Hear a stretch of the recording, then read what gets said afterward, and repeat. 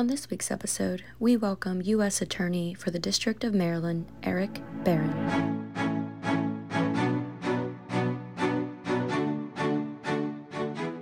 How difficult is it today for law enforcement? So first of all, thank you so much for having me. Law enforcement is difficult. It's a difficult job across the board, from the cop on the beat to the prosecutor in the courtroom and in the office and beyond. It's difficult work, but it's fulfilling, and people do it because they know they're making a difference. What do you think you have accomplished the most in your 2 years as the U.S. Attorney for Maryland? Well, I hope in collaboration and working with our team at the U.S. Attorney's Office and more broadly, that we've had a significant influence on violent crime. I came in nearly 2 years ago, and particularly in Baltimore City, we've had an unprecedented number of years in violent crime and homicides, above 300 plus every year now for the past 8 years. And, knocking on wood, we are on track to hopefully break that cycle as a team. And, I could say as of today, Baltimore City is down 20+% in homicides, I think 10+% in non-fatal shootings. But it's not just in Baltimore City, it's throughout the state. And in Prince George's, we're down, I think as of today, down 10% in homicides. So we've taken that on as an office in an unprecedented, to an unprecedented degree. And we've shown that, as a team, federal, state, and local, and community, we really can make a difference, and we are. But what you're also saying is that crime is significantly dropping in cities like Baltimore under your leadership because of the work of the U.S. Attorney on the federal level. We do know that the governor, Westmore, and his predecessor, Governor Hogan, has given more resources to the U.S. Attorney Office than any other state in the United States that support these efforts. How important is that support from the governor? Yes, that's my understanding. And in Maryland, we are blessed with great partnerships across the board. I'm focused as U.S. Attorney and our office in turning those partnerships into great teamwork. And yes, unprecedented level of funding, which began under former Governor Hogan, and it's been seamless with Governor Westmore. That funding has continued with the potential of expanding thanks to both governors and the Maryland General Assembly. Explain to our audience this police reform and the Accountability Act, and do you suffer restraints as a result of it? So I'm not sure, state legislation doesn't have that much of an effect on what we do.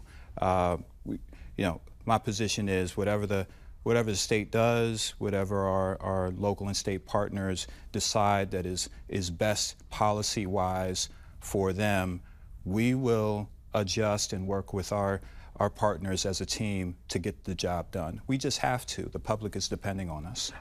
How many criminal prosecutions, Mr. U.S. Attorney, do you initiate, let's say, annually, and how does that number compare with Maryland State or local prosecutions? So I'm ballparking, but we probably have 10% or so of the criminal prosecutions that happen throughout the state. Most of the investigations and prosecutions of your kind of run-of-the-mill violent crime and crime generally is done by your local and state officials. We are a relatively small shop that has to cover the entire state. And so what we do is try to focus our resources on, as far as violent crime, the most violent, the repeat violent offenders, and those individuals and organizations who are the most drivers of the violence in our communities. And I think we're in a great position as the U.S. Attorney's Office to be a leader among our law enforcement and community organizations in this space to help be a convener, a mediator, a facilitator, to help us all collaborate, to help us work as a team and be on the same page. So then how important is it for the state legislature to make sure they put laws in place to make sure that these repeat offenders, that people are prosecuted for crimes that they commit, depending on what that crime is, whether it's homicide, whether it's rape, or however what you're pursuing at the time. How important is that state legislature? Well, the legislature, I'm a former member of the legislature. They represent their various constituencies, and collectively they come together and make decisions based on what is best for the state, what they are seeing around the state data-wise, and what the state's values are. And it's our job as the U.S. Attorney's Office to see that, to work with whatever their judgment may be, policy-wise, and determine what gaps we can fill and how we can facilitate and help and work together. There's that word again, team, as a team. Let's go into a little more depth about sometimes the gaps that you need to fill. So sometimes our local state's attorney's office or your local police department may not have the ability, the expertise, or the capacity to take on a large criminal organization or a large drug trafficking organization. We do have the expertise and the tools as their federal partner to work those kind of investigations, to broadly investigate and root out organizations that may be across the state, regional, or even international. Your local police department and your local state's attorney's office don't typically have that ability to do it alone, so that's where we can come in. How many prosecutions end with guilty pleas, and what percentages actually go to jail? Oh, at the U.S. Attorney's Office, we have, somewhere around a 98 or so percent conviction rate. And because we are focused on those who are the drivers of violence, your repeat violent offenders, and cases that will send a message of deterrence to the individual and more broadly, typically we're talking about matters that end up in incarceration. So what is your conviction rate for cases that go to trial? Yes, for cases that go to trial, we are, near 100%. We're not, wow. We don't win everything, but our losses are very few and far in between. Because by the time we're trying a case, we've crossed our T's, dotted our I's every which way. Fait accompli. Yes. This is more about federal versus the state. What crime, Mr. U.S. Attorney, must a 17-year-old in a state of Maryland commit to be prosecuted by you? You said 17-year-old? Yes. So typically, teenagers. Yeah. So the federal system is not built to prosecute juveniles, generally speaking. We can, but it's the setup, the apparatus is burdensome in that respect. Typically, your juveniles are left to the state and local system to prosecute. But the juvenile crimes that we see today are unprecedented. And when you see this kind of behavior, which seems that some people say is encouraged by laws passed by legislatures, you have people in state office who don't believe that 25 years under should have a criminal record. You have them believing that teenagers, 16 and 17-year-olds, should not be incarcerated. But it's obvious by your track record to date, you are a law and order guy, and you believe that sometimes 25, 16s, or whatever need to be prosecuted by the full extent of the law. This is what your record has shown. Well, certainly believe in accountability. There's no question about it. But our office is also involved in prevention and intervention.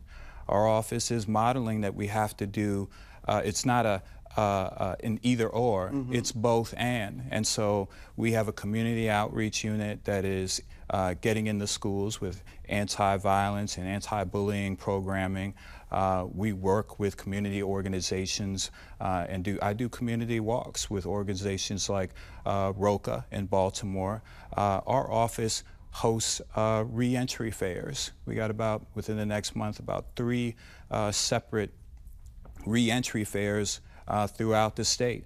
If you're just doing law and order or focus on accountability after somebody's already done something, you're only going to have limited success. You're spinning your wheels.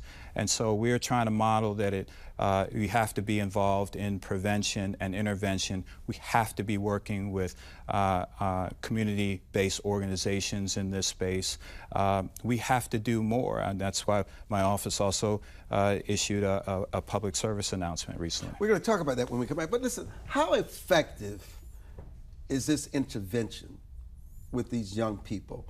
Because when you look at the numbers in the state of Maryland, I mean, Baltimore alone, before your policies began to take effect, had almost 385 homicides, half of the state.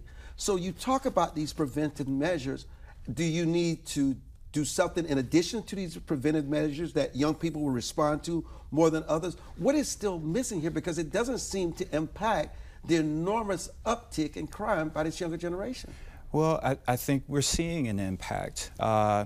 About a year ago, the Department of Justice funded at least 3 separate organizations in Baltimore, ROCA Baltimore, the Black Mental Health Alliance, and Living Classrooms. And the focus is on those organizations that have a track record, an evidence-based track record of success in prevention and intervention.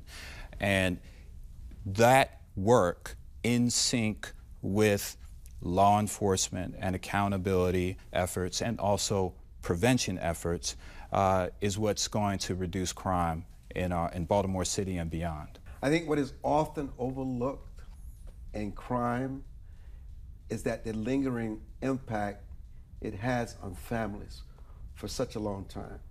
Sometimes when brothers go to jail, the little sister has no one else at home to care for them. Sometimes they're put in foster care. When the father's placed in jail, sometimes they're just left all alone. And we don't talk enough about the lingering impact of crime. And we want to discuss that with you today, Sure. U.S. Attorney Barron. Thank you.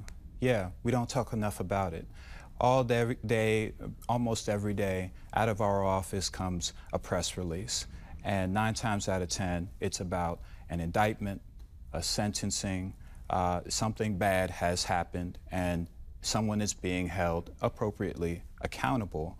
And that message is important, and that sends a message of deterrence to the individuals involved, and also hopefully a general deterrence to those out there, and sends the message, hey, if you do wrongdoing, you may end up in a federal courthouse and in a federal correctional institution. But we don't talk enough about what your actions might mean to others, not just victims of violent crime, but your own. Your mother, your grandmother, your sister, someone in your household, someone you love and care about. We don't talk about that enough, and the impact, the ripple effect that has through our communities. Explain to our listeners what was going on in the package with the little girl in the classroom. Her brother comes to her, and then they come and escort her out of the class, and she finds herself in a room with glass that you can't really hear what's going on with law enforcement. Right. So I which happens across the country. Right. Often. That scenario is real, and I would like for the viewer to fill the gaps for themselves, but clearly we have a young girl in a classroom. Looks like maybe they're taking a test. But then appears someone she knows, appears to be probably her brother. No one else in the classroom seems to know that this is going on, that she's having this interaction. So maybe it's a ghost, or maybe someone's hurt and has found some way to send a message to someone they care about. We see a red spot on T's back. Something has hurt T. And then the principal comes in, and we cut to an office, probably the principal's office, and there's a Baltimore City officer talking to Tasha and telling her something about T. And clearly, it's not good news. I'd rather the audience fill the gaps of what may or may not have happened, but the gist is that it's gun violence. You see that message, and gun violence, and that something wrong has happened, and it's impacted not just T, not just this young man, but someone in his household. And you can imagine all the things that may mean, as you alluded to Tasha and whomever else that T cares about, that Tasha cares about. What's going to happen to this little girl? Who's going to pick her up? But the other message is this, and that's we're trying to drive people to our website and to our community-based partners, to our important prevention and intervention efforts, to make the point that you, not just the United States Attorney and not just law enforcement, but members of the community can have a role in ending gun violence. And that's what we hope to drive people to the website to show that there are people doing the hard work on the ground, and that we as ordinary citizens can be a part of that teamwork to end gun violence. Yeah, no, I want to follow up because we hear this new terminology called victimless crime, and they like to associate this with car theft. They say, well, with car theft, there's no victim. Well, look, the insurance policy, you still have debt on an asset which you no longer have. Right. If you paid $30,000 for that vehicle and you put down 20%, you're out of $6,000. Is there such a thing as victimless crime if you're the victim of this 7,000+ car thefts in the Baltimore City area? Right. I would say that there are few, if any, truly victimless crimes. I think you're right. News report that overall liberal Democrats in Maryland are aligning themselves against state legislatures to change the laws that put criminals away. How involved are you, and does it enhance or hinder your job? I'm not involved at all in the state legislature and the work that they're doing. They were duly elected, and they are working on behalf of their constituents. My job is, regardless of what comes out of Annapolis or what comes out of D.C., my job is to get it done in tandem and in teamwork with all of our partners. It has to include the community. It has to include local, state, and federal law enforcement. Regardless of the play that's called, we got to get the blocking and tackling done. It's interesting, the focus is always on Maryland, is crime in Baltimore City. But crime is off the charts in Washington, D.C. as well. But it seems as though it gets a pass. I don't know. I'm taking care of the District of Maryland. I do work with our United States attorneys in D.C. and the Eastern District of Virginia. We work well together. We meet and talk and coordinate periodically because those who do wrong, they don't care about the borders between the DMV, so to speak. So it's my job to wherever possible, coordinate and work with my fellow colleagues at Justice and at Main Justice, and we do. And whatever I can do, and we work with our local partners, Chief Aziz in Prince George's County, to make sure that we can work seamlessly together across the borders.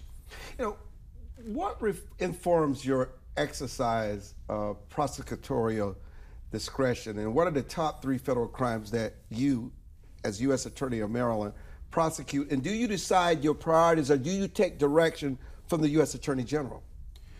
It's a great question. So it starts with the Attorney General, who has articulated, the mission is, uphold the rule of law, to keep our nation safe, to protect civil rights, and to safeguard the citizens' property. And so we start with those general principles, and then I dig down and say, what does that mean for the District of Maryland? And my process coming into the office was to meet with each and every individual in the office, and then more broadly, all of our partners, to determine what do those priorities mean for Maryland, and where should we start with Maryland. And really, it's no secret. First among equals has to be violent crime. And I've decided that our office needs to tackle that like never before. And so I'm focused on not just the complex drug conspiracies, RICO conspiracies. We have to do that work as the United States Attorney's Office, but we can do more with street-level violence. And we do that, I think, in a preventative manner by going after gun trafficking, illegal gun trafficking, and those who are prohibited from carrying a firearm, and prosecuting felons and possession of firearms. Now, we have limited resources, so my theory of the case is that if we focus on those who are most violent, and particularly repeat violent offenders, and we catch them holding a firearm, if we prosecute them swiftly, certainly, then we will have prevented some other violence from even occurring, so that hopefully we don't even have to get to that broader kind of organizational conspiracy, because we're taking them off the streets before they do something. And so we are prosecuting, coming out of the pandemic, a lot more repeat violent offenders for gun possession and gun trafficking. Do you think law enforcement in general in the United States still wrestle with racism? It seems as though, and this is just my observation, that there are a lot of well-meaning people that believe that there are too many black youth incarcerated, and they get caught up in this thing called mass incarceration. Right. And when you look at the state of Maryland, you have 6.1 citizens, and only 15,000 people commit the crimes. How that is mass incarceration defined, I don't understand. And so they put these laws in place because they feel there are too many black young men in jail. How do you balance out making decisions based on race, and then you forget about the behavior, you forget about the repeating of that behavior, where people lose their lives, they lose their way of life, businesses are destroyed, and young people begin to believe they're emboldened to commit these crimes and can also be used by others because they believe the law favors their behavior? Look, when we prosecute, we're not concerned with race, creed, color, anything. We're concerned with the facts and the law, and particularly those who are doing the most harm. We do have too many people incarcerated, but we need to get to a point where we don't have people harming one another. And the fact is, those who are making us fearful in our communities because of the harm that they're doing, we have to hold them accountable. And we have to also do a better job of making sure people have the values and the opportunities to not to commit crime in the first place, so that we don't have too many people incarcerated. But we also don't want too many people being harmed in our community. What 3 reforms, or maybe 2, that you champion, Mr. U.S. Attorney, that diminishes crime? Well, as the U.S. Attorney, I'm not in a position of championing maybe the wrong policies, term, but that you encourage. I can say it. As an office, I know that our office is doing as much or more, probably significantly more, than the office has done in the recent past in community engagement and in bringing the community into the fold, into our strategy of crime prevention and intervention. We can do a better job of modeling that we're only spinning our wheels if we're only focused on accountability. We have to also be doing those things that are going to get people successfully re-entered into our society from incarceration and being good, productive citizens. We have to be in our schools and making sure that kids are going to school in the first place, and that when they are, they're protected, that they're getting their education, and that we are providing them all of the opportunities that others in all communities should have. How frequently do you prosecute state or local police for federal civil rights criminal violations like the George Floyd death in Minnesota? And do you hesitate to avoid alienating the police in the future cases where their cooperation is needed? Well, those who are familiar with our office know that that we do prosecute law enforcement when they do wrong. We have active and ongoing investigations and prosecutions right now, and we will not hesitate to hold police accountable when they violate federal civil rights laws. Well, do you bring criminal cases only when you think you have proof of guilt beyond a reasonable doubt before the jury is selected? Yes. I mean, we only bring those cases where we are fully confident that the facts and the law are there. Now, ultimately, that's up to a grand jury to indict, and everyone is innocent until proven guilty. But we don't bring the case until we are confident that the allegations are true. And that's why you almost have 100%. That's why. That's why. Something you touched on, I made a note on something that you keep coming back to. You really placed an emphasis on the importance of poverty, poor schools, and broken families, lack of education that leads to this increase in crime. Well, I do think that the family and however you might define that, I think of it broadly, but the household, that unit of people that care about one another, that love each other, that have one another's back, that are a positive influence on one another, is and can be so critical on whether someone goes to the left and wrong, or goes to the right and goes to school and fulfills their potential, so to speak.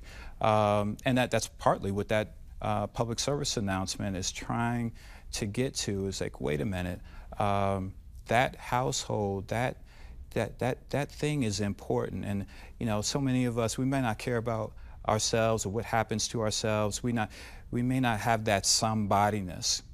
Dr. Martin Luther King talked about life's blueprint, and it starts with somebodyness. That belief in yourself that you matter, that you are somebody. And unfortunately, in some communities, young people don't have that. And I'm trying to emphasize that, in every way I can when I go into schools and when I'm out in the community. And hopefully maybe this PSA speaks somewhat to that, man, if you don't already have it in yourself, Tasha believes in tea. Tasha needs tea. And maybe it will show an individual that maybe if they don't worry about their own safety, harm coming to them, or them being incarcerated, maybe if they think about Tasha or their mother, their grandmother, their sister, that might spark the somebodyness in them, that they matter. They matter to their household, to their community, and it might prevent them or take them in a different path. And that household, that family, those associates, it can almost be anybody. I mean, I've had people growing up that weren't blood, were just people that took a liking to me for whatever reason, and lent me a hand and gave me an encouraging word. Those are the things that, believe it or not, can help to end gun violence.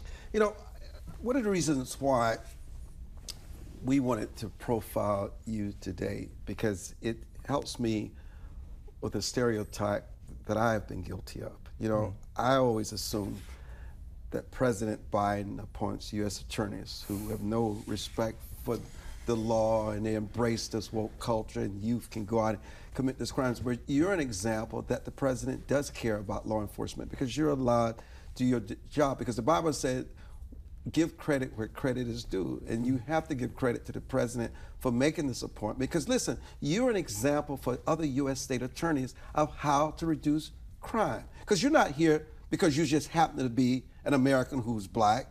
You're here because you have to uphold the rule of law and protect the citizens against criminals in the society.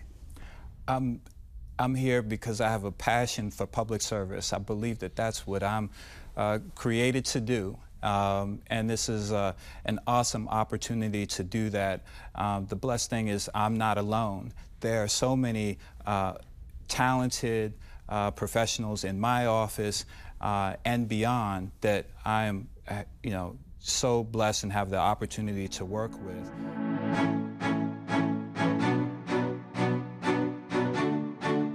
Thank you for listening to this week's episode.